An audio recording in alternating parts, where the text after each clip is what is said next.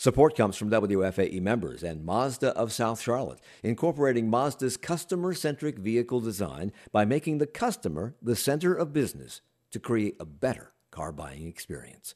More at mazdaofsouthcharlotte.com.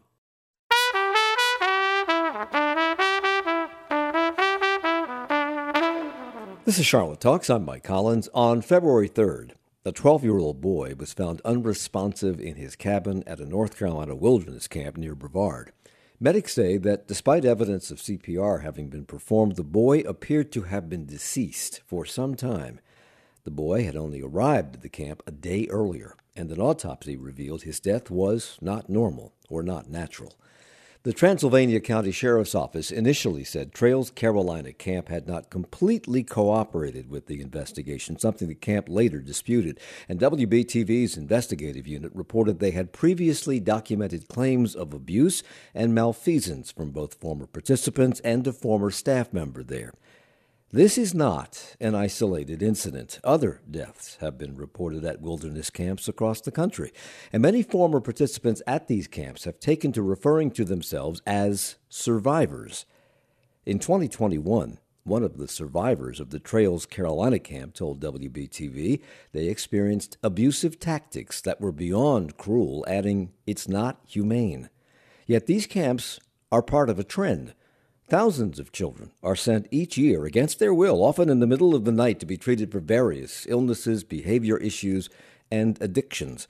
There could be as many as 5,000 of these centers around the world in what has come to be known as the troubled teen industry. So why are parents resorting to sending their kids to these camps? What sort of conditions really exist? What is the treatment like, and what is their success rate? How many or how much training do those operating these camps actually have? And are these deaths and complaints the exception to the rule, or are they too frequent to be ignored? We explore those questions and more this hour with Nick Oxner. He is WBTV's executive producer for investigations and their chief investigative reporter. Nick, welcome back. Good morning, Mike. Meg Applegate is co-founder and CEO of Unsilence. That's a nonprofit serving what they characterized as past, present, and future victims of institutional child abuse at what they describe as the network of unregulated facilities in the troubled teen industry. Meg, thank you for joining us. Thank you, Mike. Nicole O'Coran has written about these camps. She's a freelance writer. She wrote recently in The Guardian about them after having spoken with families who had children there. Nicole, thank you for being here. Thank you. And Alan Mortensen is an attorney with Mortensen and Millen Law. They have represented families in several cases involving residential camps in the state of Utah. Thank you for being with us as well, Alan. Thank you, Mike. So, Nick, I'm starting with you and the latest incident at the Trails Carolina camp. As you and others have reported, this camp initially was reported as having been not cooperative with the media and certainly not with authorities. Has that changed?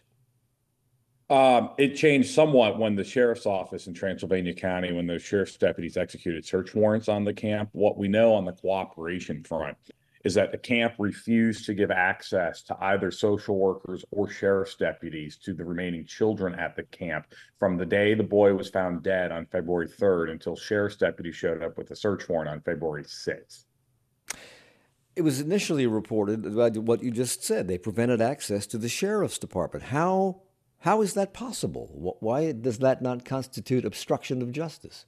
Well, and look, no charges have been filed yet, Mike. I'm not saying that would be a charge, but that could be a charge. But in addition to not giving either criminal investigators nor social workers with DSS access to the children for 3 days, we're told. They also didn't give investigators or social workers even the full names of the children for days until they came in with a search warrant as well. Alan Mortensen, you're the attorney on this panel. How can you prevent access for law enforcement to a crime scene and prevent access to people who may be potential witnesses to a crime without being guilty of obstruction of justice?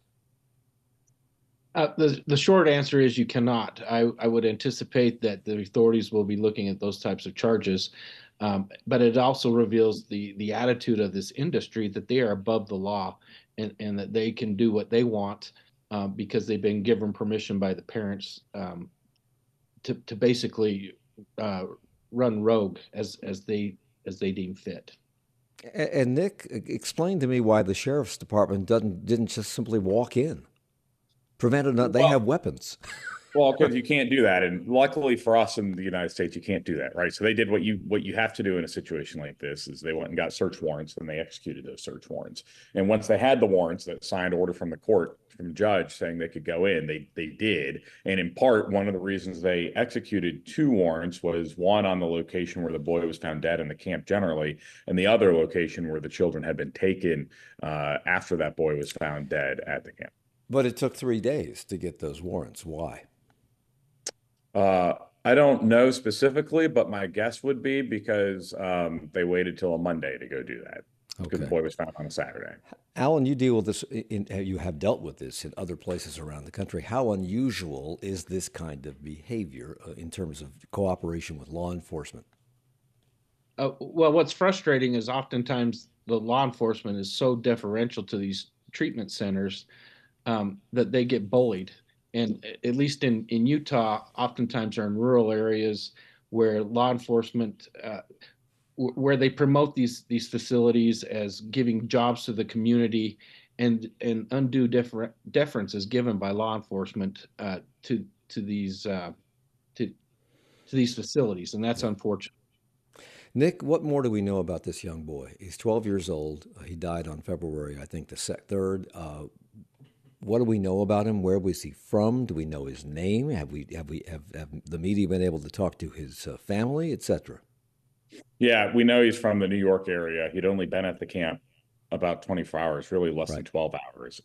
His full name has not been released publicly. I've not used it in my reporting. And we know from the search warrant filed by the sheriff's detectives investigating this case that the boy had a panic attack about midnight before he was found dead. He was found dead around 8 a.m. in the morning. That he'd had a panic attack, and I'm sure we'll talk more about this, Mike, but we know the kind of contraption in which he was sleeping as well. Well, let's talk about that, because evidently they found him in, I guess, kind of a fetal position, and rigor mortis had already set in, but evidently he was in something that's referred to there, a sleeping position or situation called the burrito. Explain kind of that. the burrito. Well, it's hard to say technical when we're talking about a thing called a burrito, but we'll call it a modified burrito or an updated burrito, perhaps. So what we know, and I've been investigating specifically Trails, Carolina since May of 2021 was my first story, and so I've talked to a number of people who went to this camp and talked to a number of people again in the last 2 weeks who went to Trails, Carolina. And all of them talk about sleeping in the burrito. And I'm probably going to mess this up a little bit, but it's a contraption where you're basically put in a sleeping bag. That sleeping bag's wrapped in a tarp and strung up on some rope. And then a staff member sleeps on part of the tarp. And the goal, I guess, the reason they do this, in theory at least, is to keep the participant from running away. And we know from participants that you're in the burrito for at least the first night that you get there. And I talked to someone recently who was in the burrito for 2 weeks, slept like that. We know it can be hard to breathe, that you can't move. So that's the burrito. So now we have the modified burrito that it sounds like, based on the search warrant that was filed by the sheriff's deputies in this case, that the 12-year-old was in. And he was in a bivy sack, so pretty tight sleeping bag in the plastic. But instead of having a staff member sleeping on the tarp, there was a little alarm that would apparently go off if he were to move or try to get out of the burrito. Both Meg and Nicole were nodding in recognition of everything you were just talking about. So this must be, Which is good, because that means I didn't screw anything up. That's really good. But this must be, Meg, that must mean that this is common practice, not just there, but in lots of these places. Do they compare notes? Did they exchange techniques, or is it all coming from sort of a central database of how you treat these kids? I have actually seen a lot of different things used across in different wilderness programs, but the burrito is pretty central to Trails. And the amount of survivors that we've talked to that experienced is so high that it obviously was a very big component. And like Nick said, I've heard up to 2 weeks, it's standard. You're in the burrito every single night. So I would say it's actually pretty specific. And Nicole, if I'm not mistaken, you've written about this. You've talked to people who have experienced this and wrote about the experience of being in this sleeping situation. Are there not other more effective ways that they could prevent somebody from running away from these camps?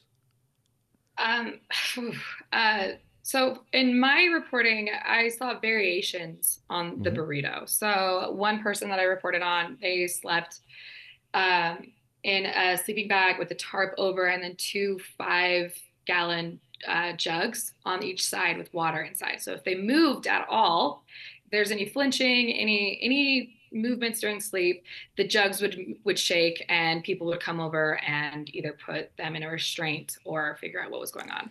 So This would cause let's be anxiety. clear about this. Nobody Yeah, sleeps in one position all night long. I wouldn't no, think. Not many people do. So if you're going to turn over from one side to the other or from your yeah. back to your stomach, it's going to set off some sort of an alarm, and they're going to come and further restrain you. Yeah, often because the knee-jerk reaction of the workers is that this person's trying to escape. And a lot of the times, from my experience, and Meg, you can correct me, um, my sample size is probably much smaller than yours with your organization, but from my experience, um, a lot of people were it was just what happens the first 2 weeks you're Yeah. there. You're in that place, no matter Alan, what. Alan, this we're going to get into this as we go through the program. Much of this treatment sounds un, unreasonable at best, inhumane at worst. They don't do this to people in jail. Why would you do that to a 12-year-old kid? That's one of the problems, is that there are no constitutional rights given to these people. If they're in the juvenile court system, they have a guardian ad litem, they have an attorney, their parents can fully participate. The public has some oversight. There's a judge. Uh, Law enforcement's involved here. They take all of that away, and it violates the cruel and unusual punishment clause of the Constitution. It is there's so many red flags here that all their rights are stripped away that a normal child has in the juvenile court system, and it's like we third party it out where they can be tortured and hopefully through this trauma can come back normal. And Is that because these children are voluntarily committed by their parents? They don't go through the criminal justice system. They don't go through the courts. They contact these private companies. The private companies come in and take the child off their hands, put them in these camps. Is that why that happens? Yeah, it happens because the parents are at a loss. The parents don't understand what's going on inside these facilities. Uh, and they're just told by these educational consultants or whoever that this is the nirvana where their child's gonna return as a normal child, whatever that is, and they're stripped of all their due process rights that they would be entitled to if they were in a school district and or a juvenile court system.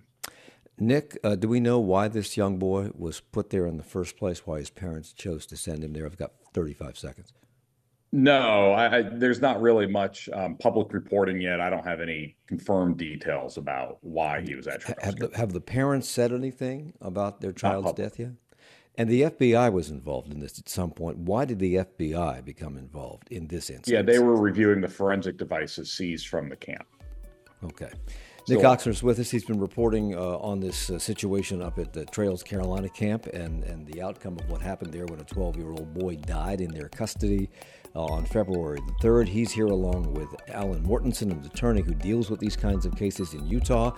Meg Applegate is co-founder and CEO of Unsilenced, an organization that helps victims of these places. And Nicole Okoran has written about this for The Guardian. We're coming right back. Support comes from WFAE members and Mazda of South Charlotte, using Mazda's customer-centric approach to cars to create a car buying and servicing experience where the customer is the center of their business. More at MazdaofSouthCharlotte.com. It's Charlotte Talks on Listener Funded, 90.7 WFAE and WFAE.org. I'm Mike Collins. We're talking about the troubled teen industry and specifically about troubled wilderness youth camps, which have proliferated across the country, and an incident here in North Carolina that occurred on February 3rd in which a 12-year-old boy lost his life just 12 to 24 hours after being put in one of these camps. That happened on February the 3rd. On February the 12th, the North Carolina Department of Health and Human Services ordered the camp to stop accepting new participants while they conducted their investigation. And 4 days later, on February the 16th, all the children at the camp were removed, Nick, and taken into the custody of Transylvania County DSS. Why were they simply not returned to their parents? Why did DSS take them? These are all voluntarily submitted individuals, correct? Well, what I've now learned, and as you're getting my new reporting in real time, 'cause I haven't even reported this on WBTV. What I've now learned is that those children were basically released to their parents, and their parents placed those children at other camps elsewhere. That we know from Trails Carolina, actually, in one of their statements, that their parents were essentially told by DSS on a Thursday night, hey, come get your kids by Friday morning or we're going to take them into DSS custody. What happened was the parents came, they took the kids, and they put them in another program. Nicole, you've written about this. Why are these kids in these camps? What have they done that their parents feel they have no other choices? That's a really great question, and it's very taboo. So a lot of parents don't want to talk about why they send their kids because there's so much shame around it. The parents that I spoke to were they used the word desperation. They were afraid that their child was going to either harm themselves or one of the other children in the home if they didn't do anything, or they were afraid that their own behavior in trying to deal with their children's behavioral issues would get out of hand as well. So they knew that they needed some sort of separation. There isn't a space between a psychiatric hospital or the juvenile, or the prison system between this kid having behavioral problems that are too much for the home. So in a moment of desperation, this parent will go onto Google and look for the best option. And the company who has the highest marketing department, the most money in the marketing department, will be ranking the highest on Google, and that's where they'll send their kid. And they don't know the questions to ask. They don't know what expected outcomes are because none of these places are listing them.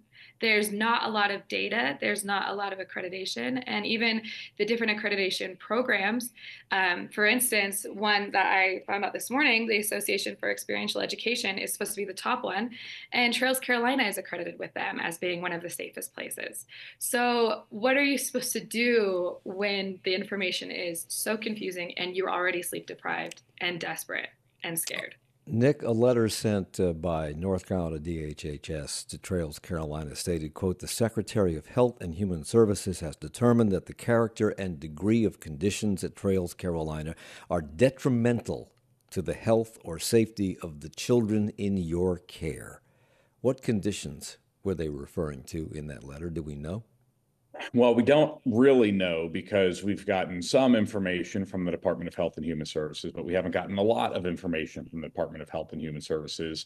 And Mike, the other reason we don't really know that and why this came as somewhat of a surprise is because DHHS is required to inspect Trails Carolina and other facilities like it once every 12 to 15 months. But we know from the inspection records that they've not been doing that. And even when DHHS has gone to inspect Trails Carolina, it's always found violations, but it's not found grave violations that would cause DHHS to do much of anything, including even after a child died at Trails in 2014, because we shouldn't forget, this is not the first child to die at Trails Carolina. So, Meg, you run an organization called Unsilenced with deep experience in dealing with children who experience these facilities and the aftermath of when they come out. And in the camps that have run into trouble, where they have experienced the death or deaths of these young people among children in their care, or whose campers have characterized the treatment as being abusive, what conditions have you found in these camps? Oh, wow. That is going to be a very wide spectrum. We're seeing things from alleged sexual assault all the way to removal of food and water as a form of punishment. We see, obviously, you've heard about the burrito. We see psychological abuse, emotional abuse, verbal abuse, violent restraints, medication by way of, restraining someone and sticking them with a needle in the butt to give them Halidol to restrain them physically. Uh, it's pretty horrendous how those kinds of things could be alleged in these facilities, yet we call it healthcare. It's pretty egregious. Alan, your law firm has dealt with this on several occasions, and from what I've read, at least yesterday, Utah seems to be the epicenter of a lot of these wilderness camps. Is the treatment and are the conditions and are the experiences that these campers go through pretty much the same in all of these, or are there some good places that really have trained people and do good work with these young people? Unfortunately, I only get involved when there's been something horrible happen, and so my experience has been that they're all pretty bad. Um, because again, they've allowed a situation where a child has either been has died because they haven't been given proper medical care, or has been raped because they haven't been properly supervised, or has committed suicide because that's the only way to get out of these places. Nick, in another move by this camp, Trails Carolina in North Carolina, following the State Department of Health and Human Services removing all of the remaining children, the camp issued their own statement accusing regulators of having, quote, threatened and intimidated parents or the 18 remaining children at the camp, calling the move, quote, negligent and reckless. How did they justify that statement? Well, that's what we get back to talking about with the DSS calling the parents saying, come get your kids or they're going to come into our custody. According, the only real timeline we have really is from the camp. And according to the camp, those calls were made by DSS on Thursday night, and the kids, had to be removed from the camp on Friday. Meg, you point out that some of these kids are put in these camps voluntarily by their parents, but not all of them. Some of them are sent through the juvenile justice system. I don't know what the case was in North Carolina, but in those cases, doesn't the juvenile justice system have some sort of obligation to monitor what's going on in these camps? Not to my knowledge, no. It would basically be a handoff because they are recognized as a, quote, treatment method. So it would then be handed off and they would get reports sometimes. But really, it's completely up to them. I've seen a lot of reports on television, on major network television news programs about these camps. Some of them make you shudder. Others of them you think, well, the kid's uncontrollable. And when they come out of these camps, they're normal human beings. They have been broken, perhaps, like boot camp, but they come out as upstanding young people.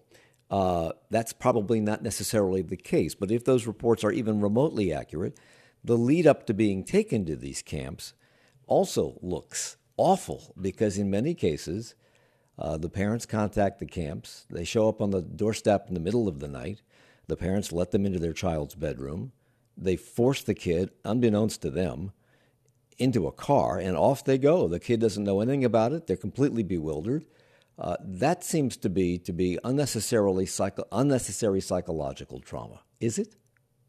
Yeah, absolutely. I mean, I'm speaking as someone that was gooned. Gooned is what we call it, and it's when a transport company is hired to come to the house and just basically abduct the kid. I was forced to get dressed in front of them, to go to the bathroom in front of them. And it's incredibly traumatic to not only be woken up in the middle of the night, but also have your parents know that your parents had arranged the entire thing. That feeling of abandonment is pretty wild. This is new news to me. I did not know that you had been a victim of one of these camps. I was, yeah. Two. Well, all right. Then what led that to happen? What were you doing that your parents felt they needed to take this step? I was at that point an undiagnosed autistic. So there was that going on, a lot of educational challenges I started to, smoke marijuana, and I tried drinking a couple times. Really, I was just trying to fit in. And that fitting in led to me getting expelled. And they just felt like they had no other option. And they hired an educational consultant, of course. And then that led me to first a lockdown treatment facility and then a therapeutic boarding school for a total of 3.5 years. Oh my God. So you were drug off in the middle of the night. What happened Yes. at your during your first night at whatever camp they took you to? It was horrific. So I went into a lockdown treatment facility. So these kids are really, really struggling, and it was the kind of struggle that I had never seen in my life, and it was scary. There was a lot of fear. I saw kids being restrained all the time, constantly. And I would hear screams in the middle of the night. There's a quiet room they would lock you in, strap you to the bed if you're not behaving. So it was like watching a horror film, to be honest, because I hadn't been around any of that stuff ever before or even witnessed it. Alan, this seems to be a growing industry. It's happening across the world, and it wouldn't be happening, I would think, if parents weren't sending their kids to these facilities voluntarily. Why is it growing? Why do so many parents feel the need to do this? Why are so many children allegedly so out of control that the parents are at their wits' end and don't know what else to do? That's a very complex question. But the marketing for these almost assures a a perfect outcome. You go there and you think, oh, this is going to be great for my child. They're going to be able to ride horses. They're going to be able to commune with nature. They're going to be given the tools that we as parents, as both parents usually working, can't give our child. We love our child, so we love them so much that we're going to give them this so that they can be productive in their life. Nicole, I know you've interviewed parents and you've interviewed people at these camps and kids who have been through these camps, and I'm just wondering if you have found that in most cases the parents do this out of love, and if that's the case, what is their reaction when they find out what really happened to their child while they're in these camps? It's so complicated. So even saying like out of love is a complicated thing. I think yes, a lot of these parents want the best for their child, and these camps are expensive. So this is not an easy sacrifice for these parents. I spoke to parents who had to refinance their homes in order to pay for these camps Yeah, I've read that because they cost between yeah. six and $30,000 a month. Yes. And most of the time, most of the families I spoke to, their children had been through multiple camps like Meg's experience. It wasn't just a one-time shot. A lot of the parents I spoke to want the best for their child, and they are willing to give so much financially. It to me, it's not just the child is vulnerable, it's not just the parent is vulnerable, the entire family is vulnerable. What they have to deal with for the rest of their lives if this doesn't work out is intense. And I did see some like success stories in quotes, because success is tricky because there's so many varying factors of why a child's there, what happened, what exact guide was working there when that child was there. But the success stories come from the parents who do sacrifice and are also doing the work that the child is also doing while they're away, so that when they get back together, they have a new language, a new toolkit. There's still issues, but there isn't, but they wouldn't say that the kid is like fixed, also in quotes. So Meg, when you got out finally, and I don't know how horrific your personal treatment was, except for what you've described already, and the things that were going on around you, and the abduction in the middle of the night to go to this camp. But when you got out, what and you told your parents, I'm assuming that you did, what happened when you were in. What was their reaction? Did they regret having done this? Were they horrified? Were they apologetic? Apoplectic? How did they react? So I actually left at 18 and a half and was brainwashed for pretty much 15 years because I went to a very psychologically abusive program. So the indoctrination principles were definitely there. So my parents for 15 years with me believed that it was the best thing that ever happened. So when I eventually woke up to the trauma that I had been through, I do have to preface this with, I am definitely the exception with having parents so supportive as I fortunately have been able to have. They listened to me, they apologized to me, and they went through that grief with me. Now, I would say as far as other parents, It's a spectrum. We have parents who deny that anything they did was ever wrong. And I think there's that cognitive dissonance there of, as a parent, we don't want to hurt our children. And to think that something we did hurt them is very, very hard for parents to actually own up to. And then we have parents where they have a relationship with their kid, but they just know, both parties know not to talk about it, right? But the sad thing is that I would say upwards of 80% plus survivors don't have relationships with their parents because of the decision. So when we're talking about success stories, it's interesting because usually it's a success story that the parent reports versus the survivor. Alan, are there other options? I mean, most of these kids are described by their parents in these videos that I've seen and articles that I've read as being out of control. They don't know what to do with them. There's nothing they can do. They're trying to protect their children from themselves and from others. Sometimes the children have tried to commit suicide, etc. And they don't know what else to do, so they put them in one of these facilities.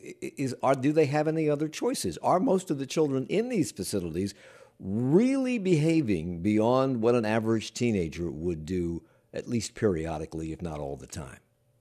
Again, my experience is limited to the people I've represented, but for example, the young girl who died last year in Utah at this facility, she wanted to go there because she wanted to get her life in order before she went to college. And she was Native American, and she had the tribe that would pay for it. And so she worked with an educational consultant and with her father in picking a place. And then she gets there and she becomes a prisoner, and she's only allowed to talk to her parents once a week.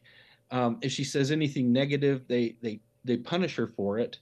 The other young man who was in a facility here in Utah, his dad he had reported to the staff that his dad had object raped him because he was gay and was ticked off at him. And they precluded. He's a kid that's going to either go to Princeton or to Stanford, a brilliant kid. But because he was gay, his dad, it was kind of a form of conversion therapy, and he was deprived of all equal protection. His mom hired him a lawyer. The facility wouldn't let the lawyer come in.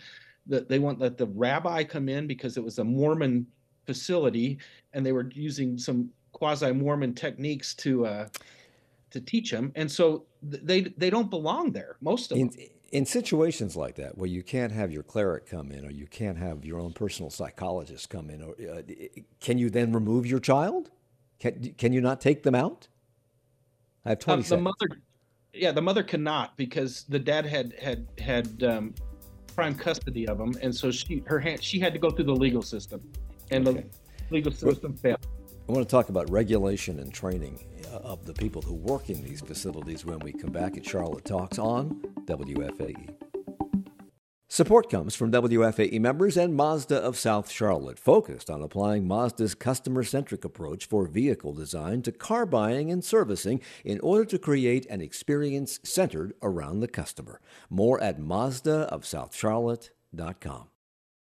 It's Charlotte Talks on WFAE and WFHE. I'm Mike Collins. Nick Oxner's with us, Chief Investigative Reporter for WBTV News, who has been reporting on the situation at the Trails Carolina Wilderness Camp for young people, troubled young people. We had the death of a 12-year-old boy there at the beginning of this month.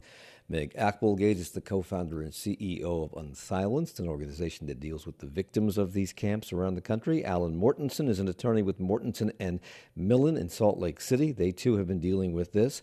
And Nicole O'Corin is a writer, a freelance writer who has written about this for The Guardian. Nicole, some believe that these camps don't have staff that are properly trained to deal with people facing the challenges that they're confronting. And in fact, you report, quote, there is no national set training standards or background checks for employees in frontline positions at these camps. How can that be explained? I don't know. To put it bluntly, I do not know. There isn't. A lot of these positions are considered like perfect jobs for summer for kids in college in the summertime. I saw a Vice News video interviewing a young man who had been a counselor at one of these camps. Yeah. He said, I saw things that I thought were wrong, but I was 25 years old. I was making more money than I had ever made in my life, $18 an hour. Uh, I never graduated from high school. I only had a GED. So what do I know? Surely the state knew what they were doing and that it was right or wrong. They must be right. So you're talking about a kid who had no experience at all and no training. He said they didn't train him at all. Correct. And honestly, $18 an hour is a lot higher than I've heard for all the other people I've seen.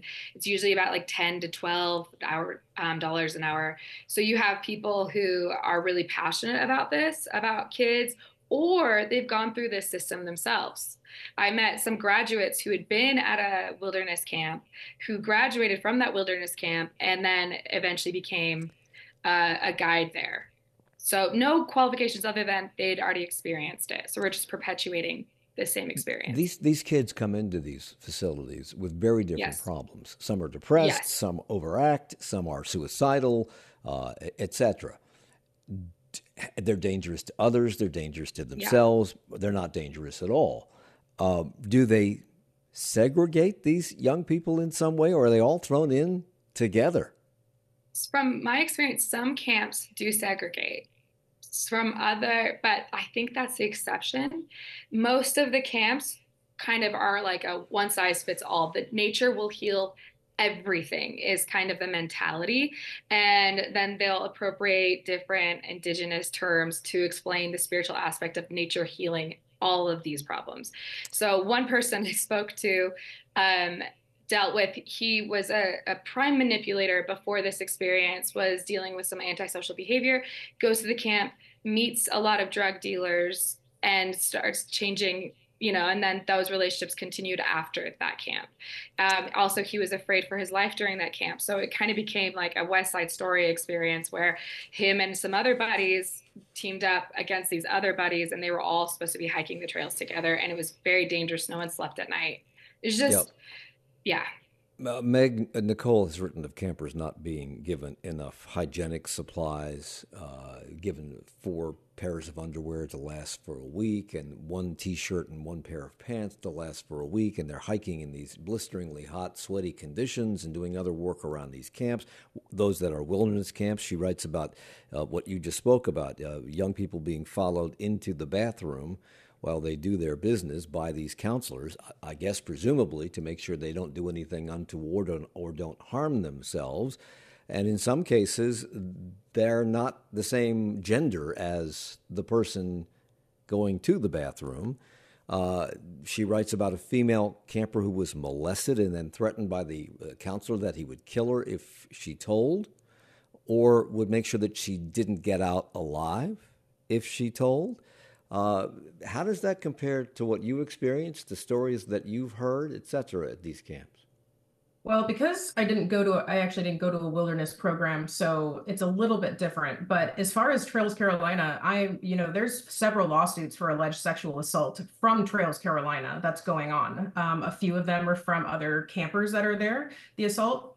But one of them is actually from the staff. So I am seeing a very troubling trend of that going on. But as far as being watched when you're going to the bathroom and having no autonomy, that's something that is usually happening across the board in all these programs when you're on safety. And safety is when you've displayed some kind of behavior that indicates to the staff you're a harm to yourself or others, and you're watched 24/7. So that's very common in these kind of circumstances. Alan, in the cases that you've dealt with as an attorney, are parents aware of these conditions? Are they aware of this treatment? When they become aware of it, do they become litigious? I mean, what happens here? For these facilities to be successful, the parents have to stay in the dark. The parents cannot sleep at night if they knew what was really going on, and so the parents are fed propaganda, and their child is isolated. And so, the parents are not aware of this. If they knew what was going on, they would actually probably turn them over to the juvenile justice system because it's a lot friendlier. Nicole writes, Alan, about one camp in Utah in the desert where temperatures rise to above 100 degrees Fahrenheit in the daytime and perhaps fall to 40 degrees or less at night. And the camp makes these young people hike 10 miles or more to subject them to wilderness conditions, meaning that they're deprived of showers and other modern conveniences. It's very much like what we've seen in some of these network TV reports. And it's also not unlike, I would think, basic training in some of the military to break you so that you lose your individualness and become part of the unit, a cohesive unit. Is that what's alleged? Is that what these camps allege to the parents? This is what we're going to do. This is how it works. Yeah, that's the claim, is that it's like going to a boot camp and they're going to come home as a good soldier, ignoring the fact that a soldier volunteers and a soldier knows what he's going into, wide eyes open. But if they followed the rules of basic training, could these camps work, or do they always cross over the line in some way? I'm sure that they have success stories.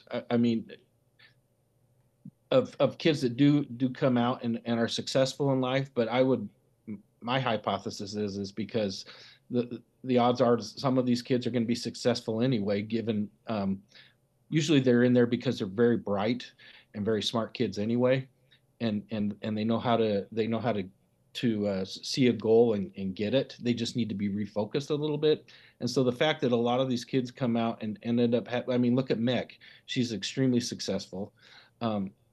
But it's because of her capacity and her capabilities going in. She's probably delayed in her success because of these camps. There, as I understand it, there is no federal regulation, Alan, of these facilities at all. I'm curious to know why that is. And I also know that Utah, the state of Utah, where you are, passed some legislation a couple of years ago to control some of this. Has the situation in Utah, at least, improved at all since that law was passed?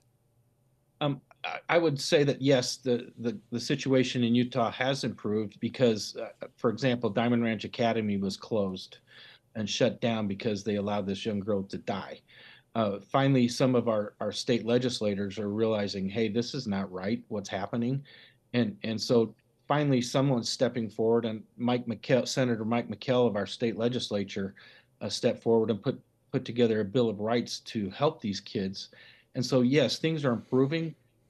But, for example, Diamond Ranch Academy, it closes and they're reopening under a different name, same cast of characters, and a different name. And so we're going to have to go and regulate them through the court system. I'm assuming that mental health facilities have federal requirements that they have to live up to, that hospitals do as well. Why don't these places have any federal regulation, Alan? Because staggering amounts of money are being made and staggering amounts of donations are made to legislators. And that's the fact of the matter. And Nick, in North Carolina, are these facilities regulated at all?